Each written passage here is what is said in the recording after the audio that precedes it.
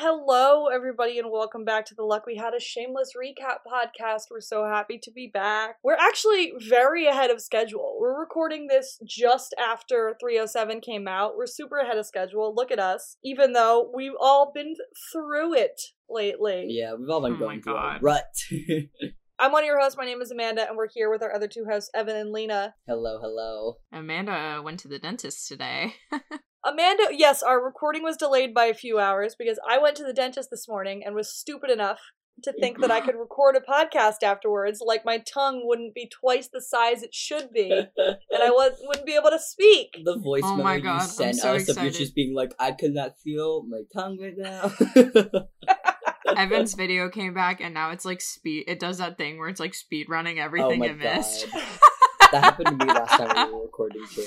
I know. Well, now it's gone again. Okay, Damn. Yeah. That was really funny though. We are having technical difficulties. We are. Listen, we got dentists, we got car crash, we got bad Wi-Fi. It's been Mercury's in retrograde and everything is bad. Oh my god. It's Oh my God. being evil. Okay, now Evan's video is back for real. Okay, hey guys, Yes. what's up? Hi, bestie. Hello. Good to see Hey your guys. face. What's up, besties? We're here. We're back. And we're here to discuss season 3, episode 8 of not Supernatural. We're here to discuss season 3, episode 8 of Shameless, because this is a Shameless recap podcast. Amanda, you're getting ahead of yourself. You have too many podcasts. I got too many goddamn podcasts. Yeah, we're jumping into the back half of season 3 again. And this one is Where There's a Will. This is a really good episode that I always enjoy watching. Like everybody's working together. It's good old chaos. Good old scheming days. And like everything in the back half of season 3 feels like it's working towards something. Like everything feels important. So this episode aired on March 10th. 2013. It was written by Devi Holmes. I'm gonna go with Devi. Devey. Devi. That sounds right. Debbie sounds right. This is the first of 7 episodes that Devi will end up writing. This one, episode 405, There's the Rub, and 410, Liver, I Hardly Know Her. 504, A Night to Remember. Wait, what? And 511, Drugs Actually. And 604, Going Once, Going Twice. And 609, A Yurt of One's Own. All amazing episodes, I have to say. Yeah. Like, Liver, I Hardly Know Her is one of my favorite ones. A Night to Remember What is so funny. Drugs Actually is like the perfect penultimate episode for the season 5 finale. And then Going Once, Going Twice is all about the house. Love that episode. The end scene in that one is really, really sad. And then A Yurt of One's Own, I think, is when Debbie is about to give birth. That's like... Oh my god, yeah. When she's at like the camp or whatever. Yeah, like, obviously none of the big, like, hitter episodes that everybody thinks of, but, like, these are all super, super good ones, like, in my probably, They're like, strong top... episodes. They're strong episodes, probably in my top 10. Wait, Going Once, Going Twice is about the house? Is that when it goes up for auction? Yes, when it gets foreclosed on by the bank. This guy loves writing about the fate of the Gallagher house, because that is what this Yep. episode's about. Yeah, when they lose the house at the auction with Sean. Oh my god. But this guy's also written on shows like Get Shorty, which is fantastic, Pushing Daisies, Damages, Law and Order, the original series, and a million other things. Good for him. This episode was directed by a one-shot director, Danny Cannon, his one and only shameless directing moment. One-shot director, Danny Cannon. Hey. However, just because this is the only shameless directing Danny does doesn't mean he never directed Cameron again, because he did direct Cameron on Gotham. He did 11 episodes of Gotham over the series run. Did they cross over? I looked. I think his first one was one of Cameron's. The description has Cameron's character like in Arkham, so I think Jerome, it was one of or Jeremiah, because I know he ended up playing. I think it was twins. Jerome. Yeah. But he worked with Cameron on Gotham a bunch. So the Maniacs. Gotham is so stupid, and I love it so much. It's like Riverdale's older brother. Oh my god. Evan's like, how dare you? No, that's so funny you say that though. But like, yeah, I tried to start it back when it like was a thing, and then I just couldn't get into it. And plus, like, I'm not the biggest DC person, so I also wasn't trying to learn about Batman. Well, and it was like they killed off Cameron's character, and everybody loved him so much they were like, guess what? He has a twin, actually. He has a twin, and he's also crazy. I mean, the best thing about Gotham is that Batman isn't in it. The little kid is Batman, right? Like, it's Bruce Wayne, but there's no Batman. Yeah. It's about the police commissioner, Commissioner Gordon. But he's, like, young and sexy. Yeah. So yeah, he directed Cameron on Gotham. Everybody go watch Gotham. It's fantastic. It's so bad, and it's fantastic. So the synopsis of this episode, like I said, this episode's about the house. The family gathers for real Sorry, my mouth is still partially numb. If you need someone else to read. If you want us to take over, let us know. That's fine. I'll tag you guys in if I keep fucking up. Okay. The family gathers for real Aunt Ginger's fake funeral. Frank's cousin Patrick attends, and the family conspires against him over Ginger's will. Kevin V continue trying for a baby. That's what's happening in this episode. The previously on was done by Fiona, and previously on, the family needed a will for Aunt Ginger, so they had to get a whole-ass dead body and, like, declare her dead. So now there's going to be a funeral. Patrick Gallagher already filed a will for Ginger when the paramedic guy let Patrick know that Aunt Ginger had just died. He ratted them out. Veronica's trying to get her mom knocked up by making Kev and her mom fuck. Lip is being an asshole to Mandy. Jimmy is broke. Karen is back, but Jaime is with his dad now, and Fiona has been given custody of the kids. What a lot to go through. A lot. And that's not even touching on the Ian and Mickey of it all. Literally. Well, I don't think they do much this episode. Or is this the... There's one little moment. There's one little moment in this. So we get the title sequence, and then we go to Patrick giving Ginger a eulogy. He's holding, quote-unquote, Ginger's ashes on the corner that Ginger worked up until her 60s, because Ginger was a sex worker, even into her 60s. Good for her. And Frank says, some say Gallaghers don't have a work ethic, but Ginger worked this corner rain, sleet, and snow. Well, yeah, because Frank is the only one who knows that she's been dead. Like, the rest of the family didn't know. They just assumed they were living in the house with her. Yeah. So, because nobody wants to go visit Frank. He's an asshole. Yeah, and plus I feel like Ginger wasn't even, like, that big of a deal for them to be like, oh my god, let's go visit Aunt Ginger. Go visit Aunt Gigi.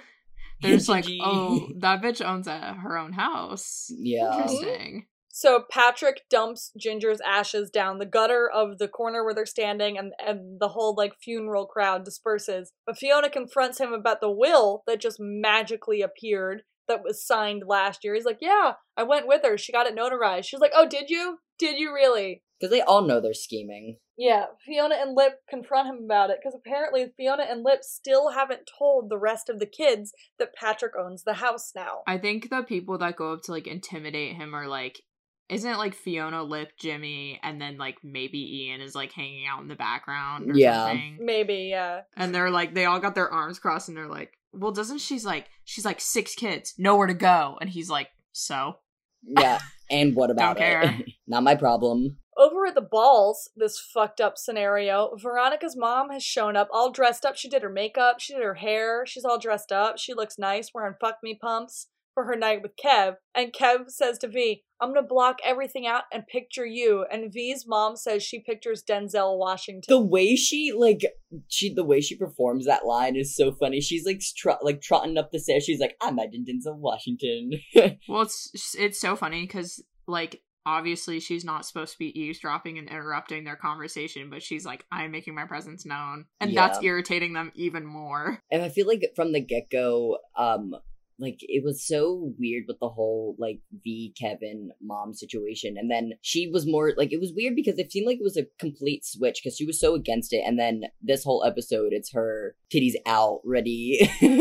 Well, they have a confrontation about it. She's like, I feel like I never see you anymore, Veronica. I like to be needed by you. But it's like, well, also maybe you did like screwing Kevin a little bit. Like, yeah, she liked it a little more than necessary, which is, like, understandable. But at the same time, it's like you're showing up to their house all giddied up. Yeah, like, at least try to hide it better. But yeah, I don't know. She's so funny. But yeah, that one scene where they're, like, basically having a threesome is, like, lives in my brain in an evil way. Yeah. At the Gallagher house, Frank is being an asshole about the family losing the house. He's got like a cut-off flannel buttoned up with a tie on, and that's like his fancy funeral outfit. And Lip says that Patrick is going to take the house, slap a coat of paint on it, and sell it to yuppies. Just flip it. Interesting. An interesting concept that they've introduced just then. I know, and then they build so much on it. In season 5, they're like, this season's about gentrification, actually. And then the rest of the season's following, for sure. And I'm sure that was like a big thing happening, but it's like, dang, they really planted that seed. Right now, the Gallaghers strategize about how to get the house back from Patrick. They go, number 1, we can't call the cops about the fake will because we also faked her will and her death. We could try to argue that Ginger was not of sound mind when she signed the will. We can try to talk Patrick into giving them the house. Or they could kill him. I love this because it's like Debbie has this alt written down just like on a little piece of paper and she's just going down the list because they've all been brainstorming around the... She's like, number 4, kill Patrick. So Frank tries to get the kids. He's like, you know what we can do? We can just strip all the copper pipes out of the walls and sell them for money. And Fiona's like, hey Frank, shut the fuck up and go away. And she's like, you know what? We don't have time for this right now. Kids, you gotta get your back to school outfits ready. You start school again tomorrow. So I guess it's like September now. And Lip is supposed to pursue a legal route for them to get the house back. Upstairs, Fiona goes up and in the classifieds looking for jobs. And she's like, we have no backup plan. And she says this to Jimmy. I have no rich mommy or daddy to run to. Ooh, I see. Neither does he now. And she's like, and you and I don't have jobs. I just got these kids back and they're about to be homeless. And that's when Jimmy says, Gallaghers are survivors. We can do this. And Fiona goes, we? We? Beef. Lip is in his room doing research on the law. And Mandy offers to blow him while he's working, which he gladly accepts, but Ian knocks on the door and interrupts to talk about a private matter. Okay, it's so cute. He knocks on the door and he goes, Elle, can we talk? Ah! That's sweet. That was sweet. It's really cute. And then the private matter turns out to be Karen. Lip goes outside to meet Karen under the L. Nasty. And she says, Ian had me wait out here. I don't think he likes me anymore. And Lip's like, did he ever like you? Nope. And she's got she puts on sweet innocent face through this whole episode. She got an Eiffel Tower tattooed on her arm, I guess over the word whore. It's the ugliest tattoo ever. Yeah, but it was So bad. probably just to cover up her whore tattoo. Yeah. But it also wouldn't. Like, the way it's laid out on her arm, I'm like, that wouldn't have covered up the way that whore was on her arm. She had some really good tattoo artists who did a lot of planning. But she said she got it because a guy told her he would take her to Paris, but instead he tried to sell her and take all of her money. I'm sorry, but that's funny. And she asks if Lip is happy with Mandy, and he's like, yeah, sure, I'm happy. Like, in a completely convincing, totally realistic way. And Karen's like, good, you deserve to be happy. But like, she's got her manipulator face on. Like, Karen is evil in this episode. The way she's just like saying all of the lines, it's just like there's some sneakiness behind all of your words. Yeah, like she's playing too innocent. Yeah, because she used to be such like she's playing too nice, too innocent. It's just like uncomfortable to watch almost. Yeah. Meanwhile, Debbie and her raspy little puberty voice, she's helping Jimmy look through job listings, and he learns what a poverty wage is. Like, yeah, Jimmy, minimum wage is garbage. But welcome to the world. Wasn't he like saying like, oh yeah, like 20 hours an hour, like 20 bucks an hour or something? And she's like, no. Debbie says that somebody she knows is a barista and she makes $20,000, and he goes, a month? Oh And yeah. she's like, a year. Like, a year? How do people live on that? And like, they don't, Jimmy. They don't. Yeah, they have multiple jobs. That's how. Talk to your girlfriend. Then Fiona comes downstairs with a septic tank cleanup job for them both, and Jimmy frankly looks terrified, and Fiona just looks happy about the hourly wage. I'm sorry, but I would also not want to do that job. Yeah, Fiona's like, she's hardened for that one. Like girl boss, but I'm not a girl boss. I couldn't do that. Wait, okay, so in Girl Boss, Gaslight, Gatekeep, Manipulate, Mansplain, Male Wife, which one, where do you guys fall? I'm curious, well, because my friends and I all agreed that I fall under Mansplain. I have such a problem with mansplaining. I'm like, I do it all the time. I can see that. I can Not see even that. on purpose. I am genuinely like cannot sense sarcasm, and so people would like be like blah blah blah, like making some joke about how they don't understand something. I'll be like, oh, you don't get that? Like here's what it is, and they'll be like, no, you fucking idiot. Do you think I'm stupid? And I'm like, no, but I just didn't know that you didn't know. What are the? I know the first three. What are the other ones? I Manipulate, mansplain, male wife. I think I'm male wife. Male wife. Oh, you're totally male wife. Yeah, you're definitely male wife. I think Amanda's a girl boss. I think Amanda's a girl boss. No, Amanda's gatekeeping. No, Amanda's gatekeep. Yeah, Amanda's gatekeep. Am I gatekeep? Amanda, you're 100% gatekeep. Oh no! But in the I just best wanted way to know. possible. I do block with a quickness. I Yep. block with a quickness. Like, I just posted a video on TikTok that, like, fucking exploded. It is, like, 600,000 views Oh my right God. now. About, like, the Comic-Con panel of when someone criticizes Charlie's death and the whole cast turns around. Oh, when they're like, why did you kill her and dump her in a bathtub? I and they're all love just that. like, They're like- sitting there and they like look at the writers and they're like, good question. But literally every single man that says something I even mildly don't like is deleted and blocked, like 100% immediately. Gatekeep. With a fucking quickness. Yes. So anyway, at the Jacksons, over with Gaslight, that is Karen, at the Jacksons. Manipulate No, she's and manipulate. gaslight. She's manipulate. No, she's not. She's not gaslight. She got gaslit by Eddie. She's gaslighting the hell out of Lip in this episode. How? What'd she say? She's definitely manipulating him for sure. But gaslight, like, she's not being like, oh, like, you're lying, or like, oh, that didn't happen actually. Did your friends tell you that? Like, oh, that's a really big word, Lip. So at the Jacksons, Karen and Sheila are taking apart Jaime's crib and carrying it downstairs so Karen can move back into the room. And Sheila tells Karen that Mrs. Wong can bring Jaime by whenever now that Karen's back, and they can have Jaime over way more often now that his mom is here.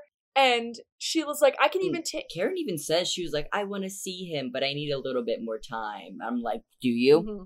Do you? And Sheila offers to take Karen to a support group for families who have children with Down syndrome. Oh, Sheila. And Jody makes dinner, but he only sets 3 places, and Karen's like, okay, cool, and she comes over and she's not wearing pants, she's just wearing like a big t-shirt, and he turns around and is like, you have to go put pants on. I'm in recovery, I'm hypersensitive. Go put pants on. I'm like, I love you, Jody. I love Jody. He's so cute about it, and she's like, okay. But he only sets 3 plates for dinner, and Frank is there. Frank's like, you need to set another place for Karen, and Jody and Sheila have an eye contact conversation of like, oh, you need to explain to him that he needs to leave now. Bye, Frank. Frank is super pissed about it, and he begs to stay, but Sheila tells him, I'm sorry, get the fuck out. You have to get out now. The next morning at the Gallagher's, it's time for school, and Veronica offers to watch Liam for the day, and it's actually very cute. Like, later on, Liam's just kind of, like, perched on V's side, and it's adorable. And Debbie comes down in an inappropriate outfit for her age, and Fiona's like, go change. And Mandy's, and Debbie says, I borrowed it from Mandy, which Ian's like, well, that's clear. And Ian is allowed to tease Mandy because Ian actually loves Mandy. Isn't Mandy in the scene? Yeah, she hits him. him on the shoulder and he starts laughing. And then, well, because they're like, it's middle school, not stripper school. Yeah. Like, Ian is allowed to make fun of Mandy, but when Fiona's like, she's going to middle school, not stripper school, I'm like, actually, Fiona, shut the fuck up. Like, you don't wear that stuff, too. Because it's like, that outfit, like, looking at it again, it's like, that outfit is appropriate, more appropriate for a 17-year-old. Yeah. So it's like, Mandy is not, like, dressing in a super, I don't know, whatever. But Mandy even says, she's like, you never wore a short skirt, Fiona. Like, fuck off. Yeah, literally fucking Craig Heisner, 2006 Diary Fiona. We talking about the same girl? First date Fiona who puts out in the Wendy's drive-thru, and that happened twice. Oh my god. We can't be talking about the same Fiona. So then we actually get the icon. See, I feel like this makes me a hypocrite because we get the iconic line of V going, so is Lip getting serious about Mandy Stankovich? And then she sees that Mandy heard her and she goes, oh shit, Mandy, I'm sorry. You know I never would have said that to your face. And then, should I apologize or leave? I'm gonna leave. And I feel like the fact that she felt shame that Mandy heard her criticism made me not as angry about That's why V. it's funny, because, like, it's like she was talking shit behind her back. That's why it's funny, because it's like she's like, oh, I'm gonna leave now. Like, the reason why Fiona's is like evil is because she literally says to her face, she's like, you're a whore. Yeah. And it's like, you, a 23-year-old woman, are talking to a 17-year-old girl who honestly does not dress that much more scandalously than you probably did at the time. Like, I don't know. Oh my god, V, just on an average day, like, even though age is, like, a factor in the thing, I'm like, V, you're also like, hey. I think it's just because the Milkoviches have a reputation. Yeah. Yeah. But then meanwhile, Patrick storms his way into the house with his kids to assess the repairs he has to make. And then he says there's a hearing about the will on Thursday. And then he's going to need all of the Gallaghers out of the house by Saturday. God damn. He's moving fast. Over at the support group Sheila mentioned, Jody, Sheila, and Karen are all there. And Jody is drinking a juice box because we love him. And then someone with Down syndrome actually stands up and says that he wants to reclaim the R word, and the woman heading the meeting, who is not someone with Down syndrome, says the word is offensive. And, like, I agree with the basic premise of this idea, the story that the episode was laying out. Like, people from a community taking a word that offended them before and reclaiming it as their own is an incredibly valid thing to do. Yeah, but then 100%. this episode fucking shamelessed it up. Yeah, like it was like the good intentions at the beginning, but then they add that shameless charm that just makes it even worse than at the beginning. I don't think they had good intentions. I don't think they had good intentions, but for some reason the concept is like, oh, well, that does make sense, actually. Yeah. Yeah. I think that's where it plays in. Like, I do know, like neurodivergent people, like, people on the autism spectrum will, like, use that word, like, and they'll just be like, oh, but only, like, referring to themselves, like, it's funny. And, like, I know I've reclaimed certain words, like, queer community and Jewish community. It's like, I've reclaimed some of those words. Yeah, they even mention queer people in this scene. They even mention, they're like, well, queer people took back the word queer, and then the white guy says the N-word, and the one black guy in the room is like, you can't say that. You still can't say that. Yeah, he was like, shut the fuck up. You can't say it. I can. Yeah, he turns right around. And the one guy with Down syndrome says normies do not get a say, and that's what he was referring to as non people without Down syndrome as normies. And Jody is explaining that to somebody. He's like, I think normie is just somebody without Down syndrome. And the guy talking turns around and he's like, hey, Fabio, could you quiet down? And Jody's like, I'm sorry. It's so funny. Love him. But Sheila and Jody volunteer to help the group that wants to reclaim the word. And again, their intentions are good. And then it goes off the rails. Well, not just that, but it's like, it does, I don't know, I feel like when you're not a part of that community, you can't be like, oh, I'm helping you in your campaign to reclaim this word. I feel like you just gotta be like, right on, like, go do your thing. Yeah. Over at the septic tank job, Fiona is bringing Jimmy in, and she's ready to work, but Jimmy is a huge pussy, especially when the boss is like, oh, you should duct tape your gloves because there's gonna be roaches and stuff running around. You don't want them to get in your suits. You should duct tape your gloves shut. And he looks terrified, and Fiona looks like it's another fucking Tuesday because this is just what she does. Yeah, and like the job is like, it's like a slaughterhouse that had like a backed up septic tank, and so it's just like guts, it, like, overflowed. and blood, Yeah. and gross dead meat and flies. They already saw 4 of them. Literally. And then in AA, Frank gets his court slip signed, and then he runs into another alcoholic who congratulates Frank on 2 years sober. And Frank says all the other people in the group are lightweight alcoholics. Like that woman that blacked out for 1 hour. I blacked out for a year once. He's like, these people are fucking pussies. And the alcoholic introduces himself as Christopher and asks Frank to be his sponsor. I love Christopher. And this guy says that his old sponsor moved out. He moved to Florida. Yeah. Frank misses that and goes like, no, sorry, I'm not anybody's sponsor. Then he goes to leave, and then his brain buffers and catches up. He's like, wait, did you say your old sponsor moved out? As in there's a room in which your old sponsor stayed, and I could then stay there? And Frank's like, I'm sorry, how rude. My name's Frank, nice to meet you. And then back at the job, Jimmy freaks out and literally runs out of the room, ripping his suit off, like swatting the bugs off of himself. He's like slipping and falling in the puddle thing, and it's so funny. Yeah, but it's like, or because it like gets in his mouth or something. But it's like, honestly, if that was me, like, and there were bugs crawling around in my suit, I would be like, freak okay, the I'm out. fuck Actually, I would no, like- I would be the same way. I'm just saying, compared to his girlfriend, oh yeah, girl he's a boss. pussy. well, maybe if he hadn't fallen in and gotten it in his mouth, he wouldn't have had bugs in his suit. So Yep. Exactly. And then over at Kevin V's house, Kev and V are having sex. But before Kev finishes, V calls in her mom, who then basically asks Kev to go down on her. And V is like, no. Fucking no. I understand that. That's honestly, like, especially with how they've been doing it so far, even in that situation, I'd be like, no.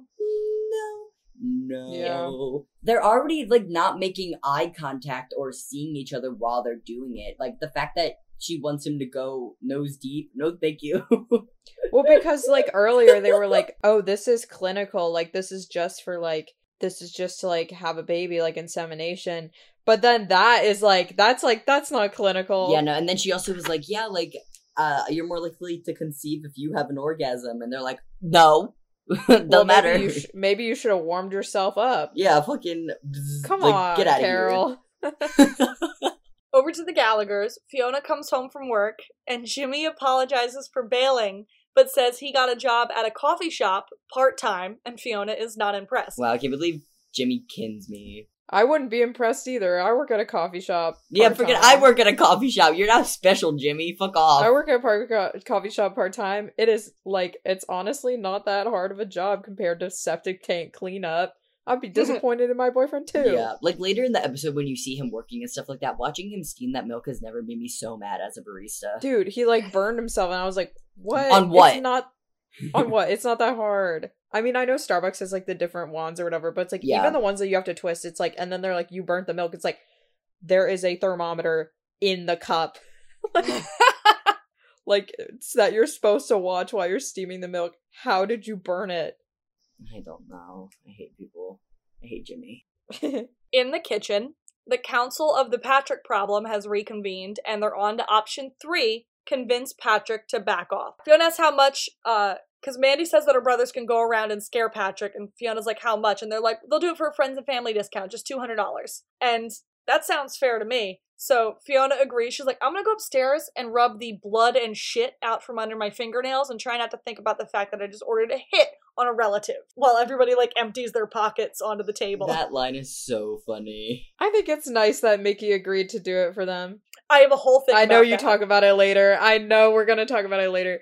I also forgot that I did want to talk about Lip and his mommy issues, but I think We can bring that up in the Lip Karen Yes. moment later. Yeah. well, and there's also a Lip Fiona moment that I think is really important with that too. Yeah. So before we get to any of that, we go to Sheila's. Frank introduces Sheila to his new sponsee that he is moving in with, and Sheila is a little confused, but she's like, oh, but he's leaving? You're taking him and he's leaving? Cool. I don't fucking care. Mhm. Nice to meet you.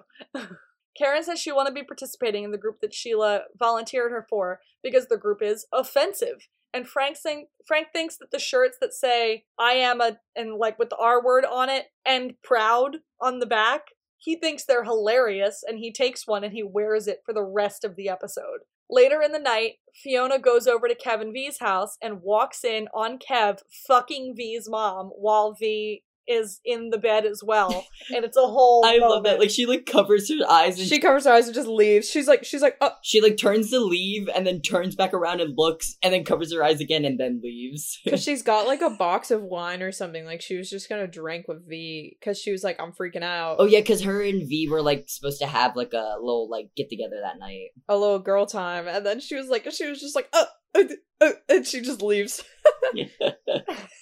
So let's take a second to talk about Mickey. Because let's remember that Mickey is still suffering and being forced to be in the same house as the man who had him raped.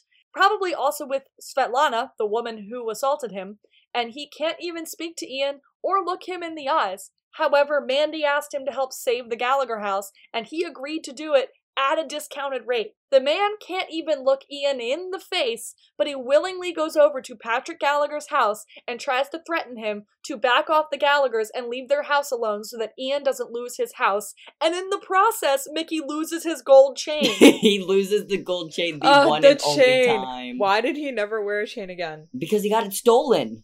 No, because they paid him back for it. They were like, yeah, you're getting a refund since it didn't work, minus 100 because he took a chain off Mickey. So, like, that implies that Mickey was like, oh, I'm gonna go buy myself a new chain. It's like, why did he never wear it?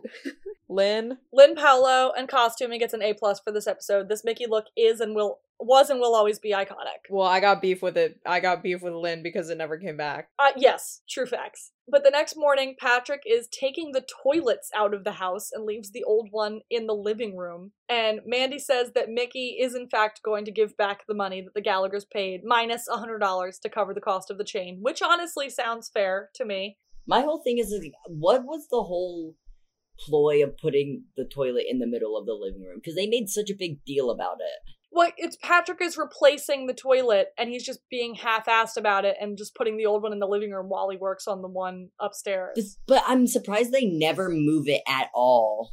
Oh, well, I mean, technically, like, Patrick would be like, oh, this is my house. True. But also, it's like, I don't know, like, they can't put it anywhere. I don't think they want to throw it away because they're like, well, if we get the house back, we're gonna need a toilet, like... Yeah. But Jimmy tries to, like, while all of that madness is happening and they're still trying to figure out a way to save the house, Jimmy is trying to get attention from Fiona and praise for going to work. He's like, bye, honey, I'm going to work. Bye, honey, I'm going... Yeah, you fucking better be going to work. But yeah, it's, like, go, literally leave. all she asked you to ever do. Yeah, it's like, you're going to work? Really awesome. Okay. You Cool, and the good for you. 15-year-old that manages you. Like, I don't know. Good job, Jimmy. I also want to bring up at this moment, like, let's not pretend that, like, if the Gallaghers got kicked out of the house and had nowhere to go, let's not pretend like Sheila or V would let them sleep on the street. Like, Sheila would take in Carl, Debbie, and Liam in one hot second. Well, because they would be like, for the kids, and she would be like, oh my god, for the kids. For the kids. She'd be like, they're the kids. Like, maybe she wouldn't take them all, but she would take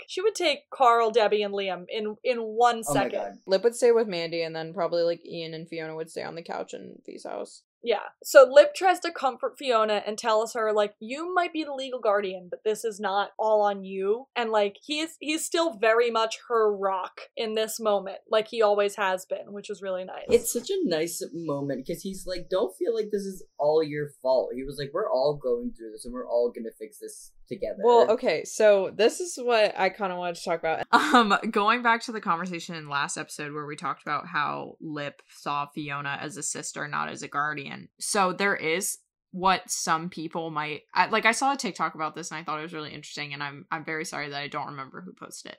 But there's a theory that before the kids kind of, like, grew up and became, like, teenagers, Lip was actually Monica's favorite.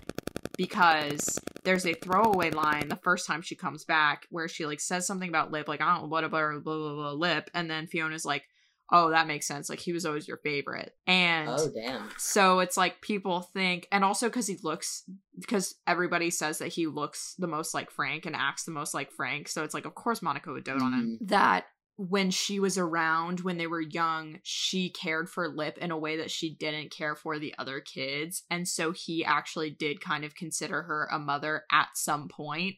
And so that is one of the reasons why, A, he has such bad mommy issues, and B, he doesn't see Fiona as a mother because she never was his quote-unquote mother. He sees her as an older protective sister. Mm-hmm. Because he and Fiona probably were the only ones who had the most of the quote-unquote childhood, probably, between all of them, that would have been able to still have that distinguished mother figure, father figure, older sister, middle brother, and then younger brother, because Ian was a baby still. And then obviously when Ian started growing up and having kind of, you know, like bipolar or tinklings, like mm-hmm. His manic episodes and stuff like that. And Monica was like, okay, I see you. But, like, even before that, I think it probably, like, the shift happened around, because the first time she comes back, Lip is, like, wants nothing to do with her. Mm-hmm. But the other kids kind of, like, almost take her back in a little bit. And even Ian, like, when they find out that he's not Frank's, at this point, Monica hates Frank so much that she's like, okay, Ian's my favorite kid now, actually. And then especially as the series goes on with like the whole his bipolar and stuff, she has another reason to be like, oh my god, you're just like me, you're my favorite kid because we have so much in common, it's always me and you against the world. Yeah, I mean, she also always had like a soft spot for Debbie too, so because her little girl, because Fiona's still a grown woman, Debbie's still a little girl. Yeah, so I don't know, makes you think about Lip and his mommy issues. Makes you think. Also, it's also like maybe that's why, and this is such a weird Freudian thing to say, maybe that's why he attached onto Karen so hard, because she kind of looked like Monica. Ooh. I think Frank at one point even says that Karen reminds him of Monica. Yeah, and she's like mean too. Yeah. So, meanwhile, Fiona goes upstairs. She tries to make nice with Patrick, but he gets in her... him a cup of coffee. She, like, playing all sweet, and he's like, you sent 2 Milkoviches to my house to kill me. So, what are you playing all nice about? And she's like, if you keep the house, can we rent it from you? And he's like, yeah, for, like, $1,500 a month. And she's like, get the fuck out of here. Over at the Alibi, Veronica has Liam sitting on her lap because she's watching him. And she says that her mom is treating all these times with Kev like they're a date, and it's freaking V the fuck out. And she's like, Kev, are you not freaking the fuck out about this? And he's like, yeah, I 100% am, but I'm trying not to think about it so that I can get through it, like a pro athlete. Yeah, like, my one thing, like, with their whole situation is, like, even though we did hear how Kev felt, like, a lot of the time, it seemed like Kevin wasn't the main, like, factor in, like, hey, you good? I'm like, he's the one who's been doing all the work. He's the one who has to do all the manpower for the situation, and he's like, do it. Well, that's the thing is also like he wants it too. This is like so weird, and it's like obviously biology, but it's like there is no requirement for Carol to have an orgasm in order for them to conceive. Kev has to. Yeah. He has to be brought to climax. It's weird for him. It's so weird for him. He's already done it, like, how many times at this point? I don't know. They've done this probably, like, 6 times now. Something like that. I would be tuckered out. I'd be like, no more. No more. No more.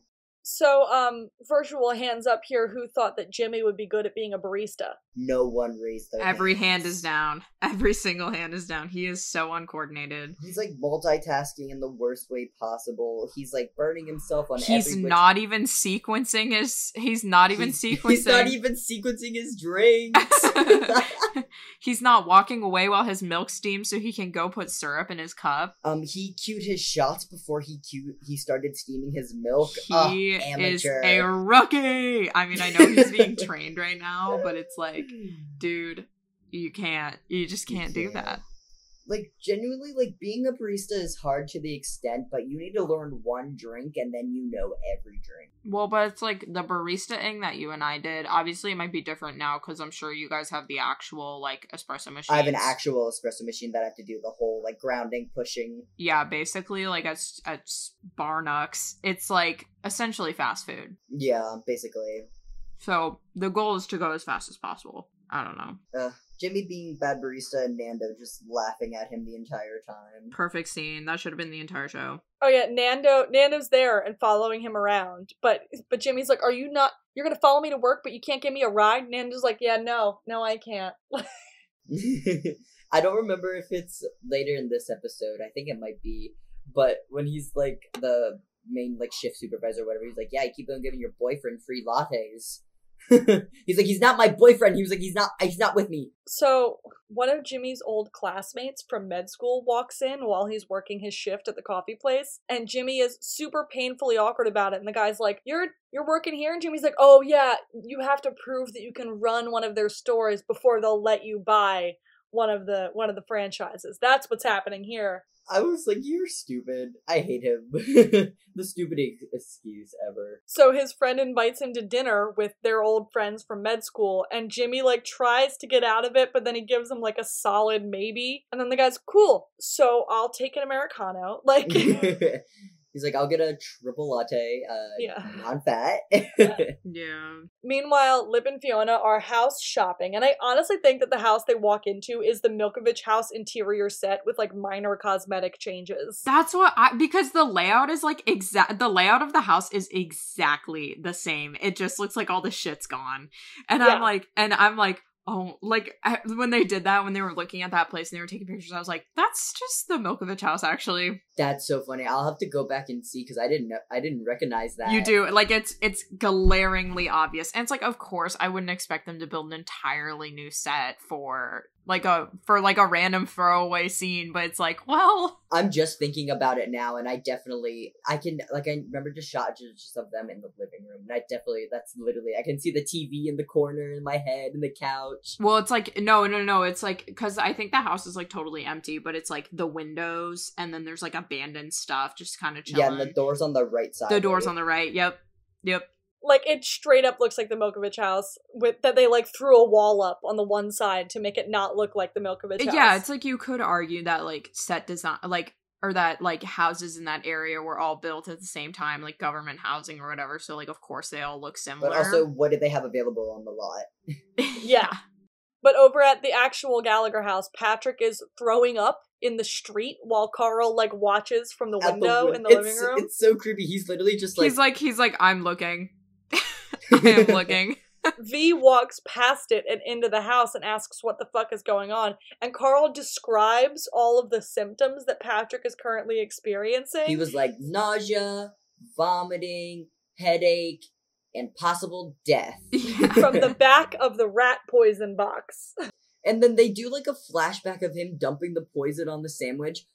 Patrick, did you not see all the blue, bright crystals in the middle of your sandwich? Did you not realize that your sandwich was a little bit crunchier? You know what that reminded me of is that scene in Little Rascals when they put the kitty litter in the PB&J sandwiches and they're just, like, crunching. Have you guys not seen that movie? Not in a really, really, really long time. Probably since I was, like, in single digits of age. They, like, pretend they're trying to sabotage the little kid's date, and they put, like, sand in their sandwich, and then they're, like, eating it, and they're like, you make a great sandwich, super crunchy, and they're like, that, and then the one little kid, he's like, that's not sand, it was kitty litter. Oh my god. But also, Patrick, fucking Carl dumped that stuff on there. They're bright blue crystals. It was, like, all over the plate, too. I was like, homeboy just did not care. He just didn't pay attention. He was like, I don't know what this is, but I'm too lazy to make another sandwich. He probably thought he put some, like, potato chips on his sandwich. That was the crunch. Maybe. But, so, Carl poisoned Patrick. And we love him for it. He's using his evil little sociopathic powers for good. And Sheila, over at Sheila's house, she means well. She's got a good heart, but setting up this stand with the R word just on it, screaming it outside of a grocery store, not the look, Sheila. And, like, I stand by what I said about communities reclaiming words that used to oppress them, but, like, Shameless just went and did this with it. No, yeah, you're having two, like, neurotypical people sitting at a booth with that word. Yeah, I don't think they had anybody with Down syndrome there. I think they just, like, sent them over there. Yeah, no, it was just Sheila and Jody, I think. No, it wasn't Jody. It was some random person. But it was like, just a random person? I'm just like, also, she tried to, like, argue with the guy for kicking her out. It's like, well, it's his store. He can do whatever he wants anyway. He could kick you out for no good reason. Like, just leave. Like, go to a different store. But yeah, her heart's in the right place, but yeah. And then we go over to Frank's new digs, and this guy, Christopher, giving off major serial killer vibes, and he puts pets down for a living, and some of them he taxidermies. You know, like a serial killer. Do we know what else this guy has been in? Because I feel like I recognize him. He's a character actor. You've seen him in everything. Hold on, please pause. His name is Christian Clemenson. Oh my god, he was in The Big Lebowski. That's what I recognize him from. Oh yeah, The Big Lebowski. He's a character actor in everything. Like, he's been on Law & Order and 911 and Lifeline and The Good Doctor and American Crime Story. He's a character actor. He was in an episode of Grey's Anatomy where he purposefully ingested worms so that he could study them. And when they had to get them out of his body, he was, like, super upset about it. Oh, he's Abel Kuntz from Veronica Mars. He's like a big bad guy in Veronica Mars. Balthazar and Buffy. Yeah, cool. Yeah, he's in everything, but, like, he also specializes in giving off serial killer vibes, and even Frank is, like, a little bit creeped out by him, but Christopher feeds Frank meatball sandwiches and puts on the game and gives him a free place to stay, so Frank looks past it. I would. I love a meatball sub. And then back to the Gallaghers. Jimmy is home from work with a newfound appreciation for baristas, and I agree, let's hear it for baristas. Woo! Thanks, Jimmy. Thank you so much, Jimmy be like, I see you. Jimmy be like, I see you. I see you. And we're like, I see you, oh Lena my and Evan. god. Oh my god. Stop. Thank you so much. It's so nice to be It's- seen. It's so great that Jimmy sees me because I had so many people yell at me today. Yes, general rules about being around your barista: be nice, keep your order fucking simple, stop substituting everything, wear your mask in the drive-thru, and fucking tip them. Thank Yeah. you. Thank you, Amanda, the Thanks, Amanda. customer service spokesperson. So true. Like, I told my friends, I now know so many people that work at Starbucks, I'm like, I am never ordering anything that's complicated ever again. No, never. You can just live curiously through us. If you substitute the milk, if you add syrup, whatever, I'm like, I don't care. But when you add freaking cold foam to everything, natural selection is coming for you. If you ask me to add something after I hand it to you, that's when I have a problem. If I'm already making it and you forgot 3 things you were supposed to order at the counter, that's where I have a problem with Yep. you. But back in the Gallagher kitchen, the whole family thinks Carl may have killed Patrick. Because he put rat poison on Patrick's sandwich. And Carl's like, option 4, kill Patrick. Why skip an option? He's so funny. He's right. They did say that. That was an option. And Fiona, like, gets down to his level. She's like, as your newly appointed guardian, can we agree that offing people is not cool? Can we get on the same page with that? She's so, like, she's at the end of her rope. She's, like, going so fast. She's like, can we get on the same page with that? Please? Can we? And She's Carl's freaking like, out. yeah, I promise. Yeah, no, I understand that. And so, like, they're worrying about Carl facing a murder charge. And then in the living room, Liam is utilizing the new living room toilet. But Debbie gets to him in time before he does his business. So Fiona's like, so our official story is that we have rats, so Carl threw rat poison everywhere. Because knowing him, that's not unfeasible. Of course Carl threw rat poison everywhere. And then she's like, I'm raising a fucking sociopath. And then the next morning at school, speaking of sociopath, Karen catches up with Mandy. And she's fucking psychotic. She purposefully tells Mandy that she came to see Lip the other day, knowing Lip wouldn't have told Mandy about it. Yeah. And she plays all innocent. She's like, I'm super happy for you guys. But like, I can't believe he didn't tell you. I will say this is one of Mandy's, like, best looks. She's got the loose lip sink shirt, and she's got the leather jacket, and her bangs are like pinned to the side. That, and then when she wears that same outfit but with a different hairstyle, like an episode from now, when, like, the scene before Mickey beats up Ian when they're talking in the hallway, dude, that look is so good. Mandy's super hot, my guy. Like, True. it's so good. Mm-hmm. But Karen is straight up evil. Like, Mandy walks away obviously upset, and Karen gets, like, that evil little smile on her face. You fucking little gremlin. I can't with you. Her hair is, like, a disaster in this episode, too. It's, like, sticking up everywhere. Well, it's, like, curly now. She's, Yeah, like, it's not so straightening frizzy. it all the time. Yeah. But it also just looks like she hasn't brushed it, either. Like, it's just everywhere. Yeah. I wonder if that's, like, Laura. I wonder if Laura has, like, naturally curly hair. I don't remember. But then we go over to Frank getting fed breakfast by his new roomie, Christopher. And Frank asks Christopher, is like, so you're an alcoholic. What was your drink of choice? And Christopher's like, oh, you know, the malts. And Frank's like, what? And then the guy says, I would wake up in the morning and I'd drink an entire keg of beer. Frank's like, a keg is 15 gallons of beer. If I didn't know better, I'd think that you aren't an alcoholic. And Christopher's like, okay, listen, I just kind of want a friend. Like, no, he's, like, so dramatic. He was like, alright. He was like, I've never had a sip of alcohol in my life. I just don't like the taste. He was like, I just want a friend. He begs Frank not to leave and says he'll make prime rib for dinner. Like, he'll do anything to make Frank stay. The opposite of how everyone else in the world treats Frank Gallagher.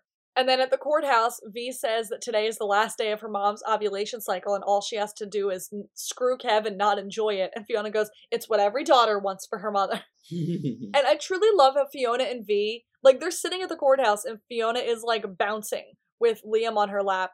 And I love how Fiona and V can be having such chaotic shit happening in their lives, but they ride through it together. Like, V's going through some shit, but she's sitting at the courthouse with Fiona, and Fiona is sitting at the courthouse, but she is listening to V's problems, going like, no, absolutely, I'm hearing you, and I'm processing that. And then Lip and Ian say that if Patrick doesn't show up to court, it means they get to keep the house. It means he's probably dead, and they're all gonna go to prison. And they get called to go in, and then at the last second, Patrick does show up, but he looks fucking bad. He looks rough. Yeah, Carl's like, guys, and then it's just like him walking down the hallway, like coughing and stumbling.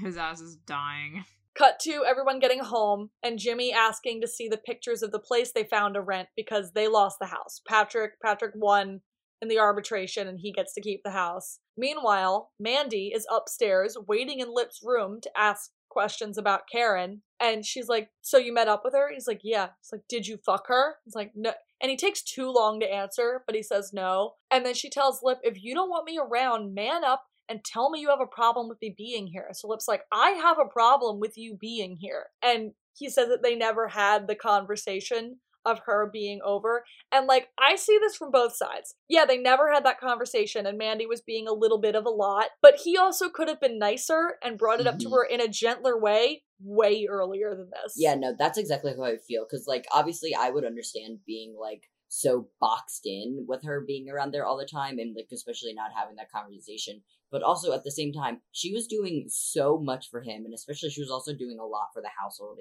even after like Fiona yelled at her and shit like that. But like, he definitely could have said it in a way kinder way, being like, listen, thanks for being here, but this is too much, get out, instead of being like, get the fuck out. Yeah, they definitely both could have been like way kinder to each other. Like, that whole situation was super fucked. But then Debbie goes into Fiona's room and asks, and Fiona is like struck silent and sad, and she's just sitting in her room. And Debbie's like, so you found a new house? And Fiona's like, yeah. And Fiona apologizes for letting this happen, even though, Fiona, you didn't do anything. And Debbie tries to cheer her up. She's like, new house, new school, change will be good. I was getting sick of this place. And Fiona is like deeply sad, and they hug, but like, I miss soft Debbie and Fiona moments. Yeah, they just like kind of hated each other at the end. I mean, like, I do understand when it's like their bond kind of devolved into like, because everybody was like, Lip is so evil to Fiona. It's like, well, they are siblings. Because it's like Lip and Fiona never really had that like mother-son bond. They always had that like actual sibling bond. So he would always call her on her shit. The other ones saw her as a mother figure, so they wouldn't like really do that much. Like her and Carl especially were so like just mother-son bonded. But then Debbie kind of made this weird transition where she was like, oh, this is like my sister now, like not my mom.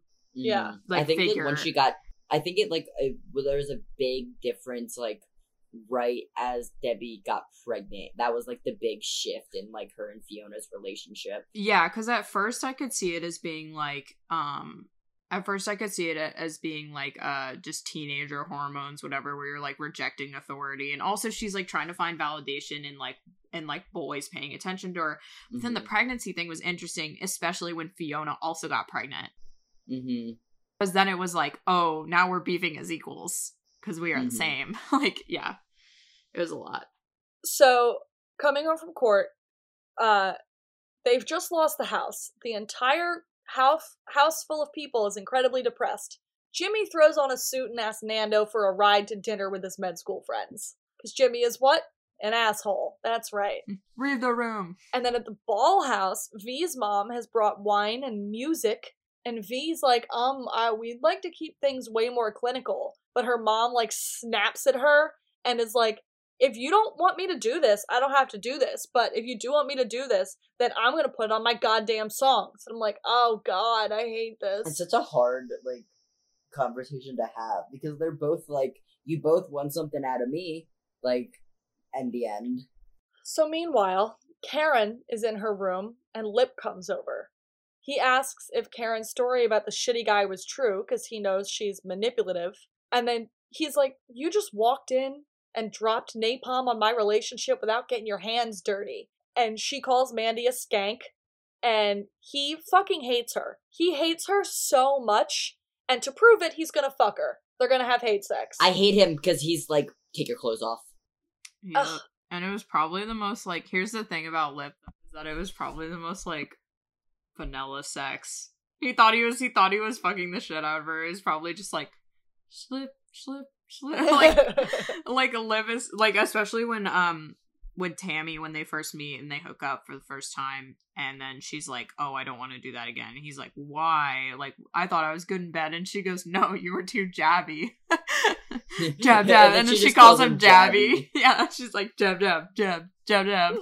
It's like, you know what?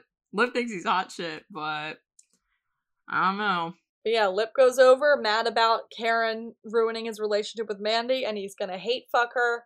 And then speaking of shitty decisions, Frank is walking down the street wearing his R-word shirt and gets stopped by a huge dude and his sister, who has Downs, who punches Frank in the balls. He was like, hey, you think that's funny? And he was like, oh no, I'm in support of it. And he was like, yeah, well, tell that to my sister. And she comes out and just rocks his shit. Yeah, like, good for her. And Frank's like, I'ma have it.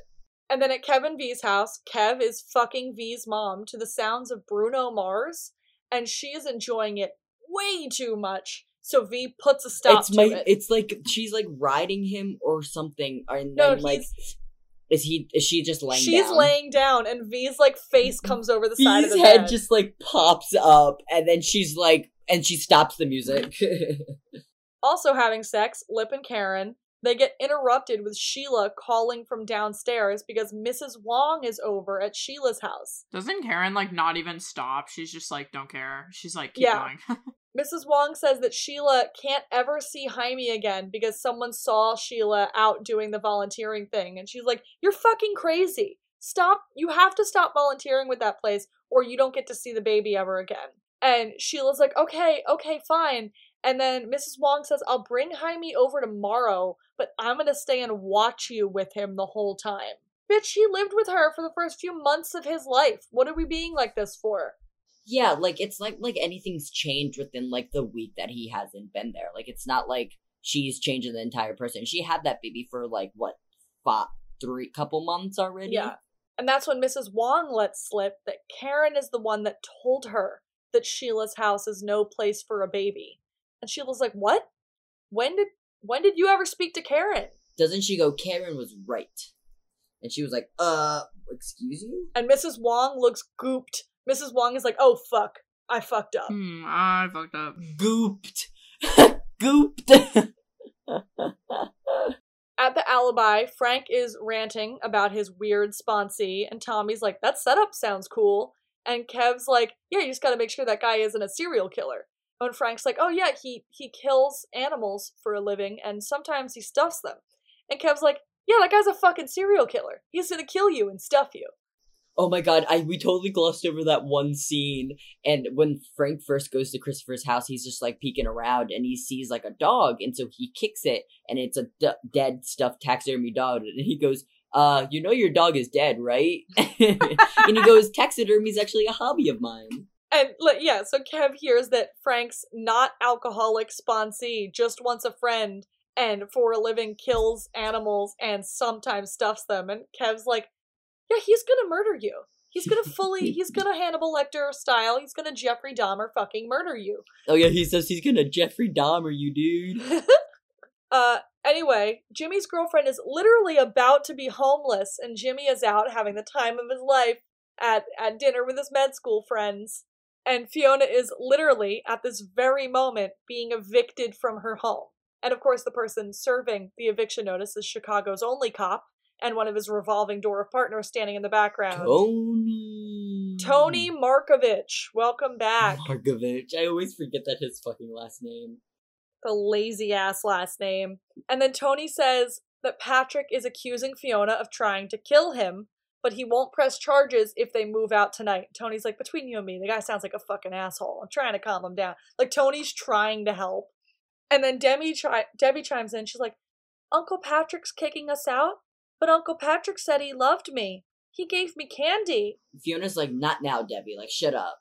And yeah, even Tony's like, no, yeah, I know. And she's like, he gave me candy, and then he got in bed with me and touched me in my nice places. And then like, fucking what? Tony and Fiona's faces both just like turn at her. Well, because Fiona knows that she's fucking lying, so she puts the paper in front of her mouth because she's laughing. And Tony's like, what? It's just the way she does it. It's so funny. And then they just like she says the line, and then Tony just like walks outside. He takes the eviction notice right back from Fiona and just silently walks right back outside. Oh yeah, Tony's like, yeah, he's not gonna be taking your house away from you today, and he goes outside. Not today. Maybe tomorrow. But before we get more of that, we now see Frank in a homeless camp under the L getting found by Christopher, and Christopher begs Frank to come back with him, and Frank's like, are you going to murder or stuff me? Are you going to do weird things to me while I sleep? And Christopher's like, what? And then he's like, what happened to your last sponsor? It's like, he moved to Florida. He thought I was too clingy, and Frank's like, clingy? That's it? You're just clingy? Clingy's a walk in the fucking park. If you're not gonna murder me, I will go stay at your house. What's for dinner? He's like, we'll go to the liquor store. You buy me anything I want. You pay for it. Cool. Then sweet setup. Let's go. And then at the Jackson house, Karen is wearing Lip's shirt, sneaking downstairs for a midnight snack. And Sheila is sitting in the dark in the kitchen and catches her after... This is really cool. Karen opens the refrigerator door, and then that light from the refrigerator door is the only light in this whole scene, and it just looks really cool. Mm-hmm. And Sheila's like, I know you told the Wongs to come and take Jaime. Why would you do that? And Karen's like, I missed you, Mom, and I didn't want to be a mom, so I had them come and take him. And Karen's like, I love you, but like Sheila is clearly, this was like one step too far for Sheila. Mm-hmm. Oh, okay. So why do they keep like every single scene that Karen's been in, she's like eating? It has something to do with food. Like the first when she gets back, she's like, do you want to eat? And then the whole dinner scene, and then this, she's like raiding the fridge in the middle of the night. It's like, what is with Karen and food going on? They just need to occupy her doing something. Yeah, maybe. Or maybe it's like, I don't know. We did have a whole conspiracy about Ian moving his arm, so. Yeah. We are crazy, so that would so it's possibly fine. make sense. But Cameron is also method, and he is equally as crazy as Cameron us. is also method and a freak, so. Yeah, true. He's like, my brain is so big. Oh my gosh, did you guys see that interview that he did with Glitter magazine where he was It was really good. He was like, I love you, Mickey. I was like, this man is working his way back into my good graces. Slowly but surely. And he looked fine as hell in that photo shoot. He did. But yeah, like this Karen and Sheila scene was like heartbreaking, and it was like just beautifully well done. Like I really liked the dark room and the fridge being the only source of light in the room. Like when they turned it around, like over Karen's shoulder looking at Sheila, it was just the fridge light on her, and like the mood of that scene, like it gave you the mood of that like middle of the night sneaking downstairs, everything's kind of quieter and like more fragile. Like that's what that scene felt like, and it was really good. And Sheila looked fucking broken. And then we go back to Casa Gallagher, where Patrick is now getting arrested, and he turns to Tony and he's like, are you in on this? And Tony's like, no, I am not, sir. I am, however, going to go in my car and take a very long time to make a radio call while you two have a conversation. I love Tony. Because, like, I'd seen from, like, the get-go when Debbie started doing that scheme that Tony wasn't in on it, but there had to been some unspoken other communication between him and Fiona, at least. Or he had that third eye when he was like, they're definitely in more of a deeper situation. I'ma help them. Yeah, or he's just like, why don't you guys talk about if you want to press charges or not, and, like, I will go. Because it is one of those things where it's like, even if it really did happen, they could totally blackmail him and be like, oh yeah, and be like, well, we're gonna pretend this didn't happen and not press charges on you if you give us what we want, whether it happened or didn't happen. Like, it's he said, she said, and they're obviously going to believe Debbie. Like, yeah, because Tony steps away and Fiona's like $400 a month, no deposit, and he's like, fuck you, $1,200 a month, and Debbie's like, you told me it was our little secret. And he's like, what the fuck is wrong She's with like, you? I remember your hands touching me. And he's like, ugh. And Fiona's like, $500 a month, no deposit. I want a 50-year lease, and I want that in writing. Like, get him, bitch. Girl boss. That whole thing gets settled, and Fiona goes running back into the house, happily into Jimmy's arms, because they can stay! And Jimmy looks upset about that. It's because there's, like, so much going on around them, and he's just like, do I want to stay? Well, because I feel like his idea, or when like from his perspective, she's like, we got the house back, like we can stay. He's like, oh, this is like your house, like we can never move away. But it's like she doesn't own the house. They're essentially renting this house. Yeah. But like she runs in, she's like, we got the house back, and then Debbie goes, and Patrick molested me. Oh yeah, and Debbie's he's like, what? But back over to the weird house, Christopher and Frank are now getting in bed with each other. It's so cute. They're like brushing their teeth in the bathroom, and then they both lay down. So they sleep in the same bed? Like the old sponsor didn't have a room? No, he didn't. And he didn't have a room. He told them about that. He was like, yeah, like when he walked in, he was like, yeah, it's a one room, like one bedroom, but like we got this other stuff. Like that's why he probably thought he was too clingy, was because they had to sleep in bed together. Oh my god. But knowing Frank, sleeping with a man in a bed is not the most out of the ordinary thing for him. Yeah, well, yeah, no. he's like, I can just sleep next to you. Like, this doesn't have to be like a thing. And it's not a thing. They both put on sleep masks, and they're like, good night. Like, they're perfectly pleasant night. He was like, do you want to, a mask? The moon comes in pretty bright. And he goes, yeah, sure. And then it's like, and the lights turn off. Oh my god, he's got the clappers. So I think it might be the beginning of the next episode, but their little like morning montage, their morning them, routine where they're like and spraying each other with water and stuff, and then they're doing like their toothbrush little like jousting thing in the kitchen after they ate. They're God, so funny. Christopher. So yeah, Christopher and Frank get into bed, and then it's cut to credits, and then the after credits scene is Carol, V, and Kev are on the couch watching TV, and Kev gets a text, and he's like, oh shit, it's Carol. And V's like, it's my mom. And he's like, oh shit, that's not funny, is it? No, I'm sorry, it's Kate. Because she was like, it's 1 a.m. He's like, she's calling out for a shift. And V's like, oh, okay, I'm sorry, I'm going to bed. But like, it is Carol texting Isn't she Kev. like, you up? She was like, call me. She was like, call me or something like that. And Kev looks like disturbed. And then we cut away, and the credit song is Does the Halo Rust by Little Barry. That's the song that plays in the credits. Next week on Shameless, Fiona gets a job at the Cup Place, and we meet Mike. Frank wants to get a domestic partnership rights with Christopher. Lip keeps getting pushed towards colleges, and he screams at Mandy about it. Ian finds out Mickey is getting married, and Mickey beats Ian up. Meanwhile, Frank becomes a gay icon, and oh, hi, Bradley Whitford, nice to see you. This next episode, Frank the Plumber, is so good. Frank the Plumber is so good. Such a good episode. It's so It took me good. so long to realize the joke of the title, and then I was like, oh, I hate Shameless. And the next episode, like, some prime, juicy Ian and Mickey shit in the next episode. Like, oh, fuck me up.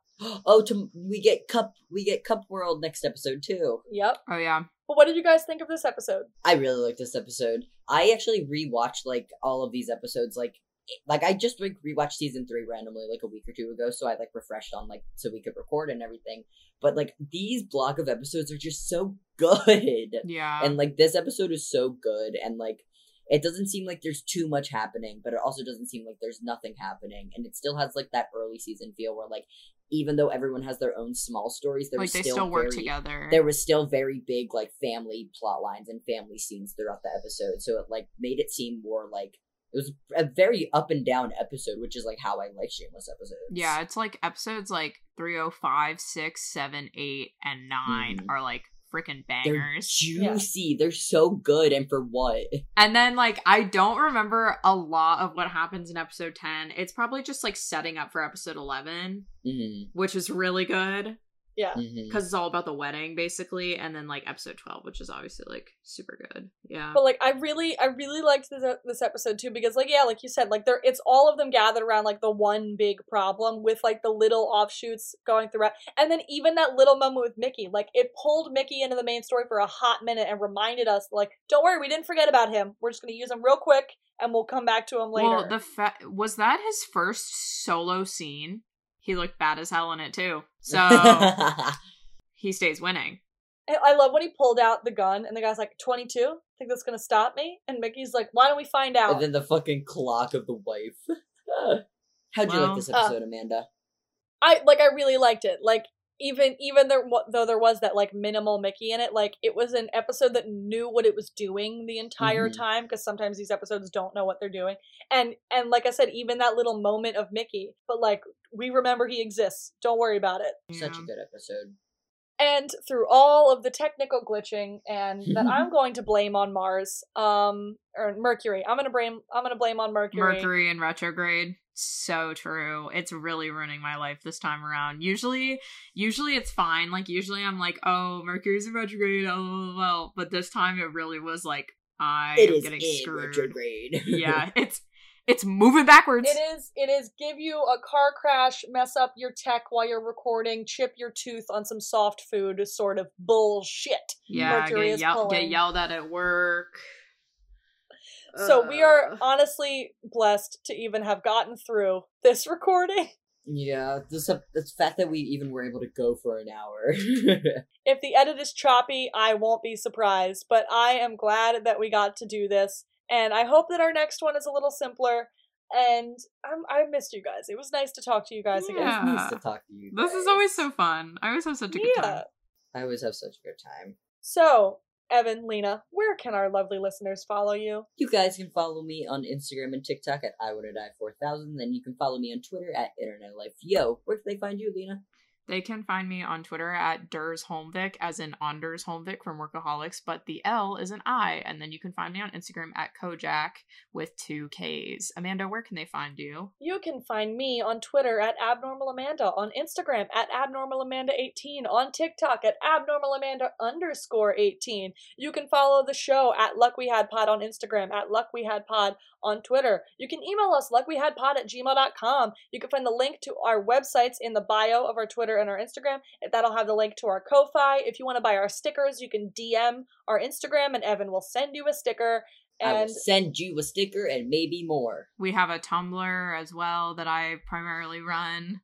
I forgot I have to post that we posted our new episode yesterday. That is also Luck We Had Pod. We are everywhere, baby. You cannot escape us. We can find us true. anywhere. Email us, follow us, tweet us. If you want to donate to our Ko-Fi to help us pay for just literally the subscription service that lets us post these episodes, that would be great. If you want to read Amanda's dissertation on Mickey Mokovich, the man himself, you can find that on our website, which is in the bios of all of our social medias. True. And until next time, we post every 2 weeks now. Until next time, let's get the motherfuck out of here. Let's leave, everybody. Goodbye. Goodbye. Goodbye.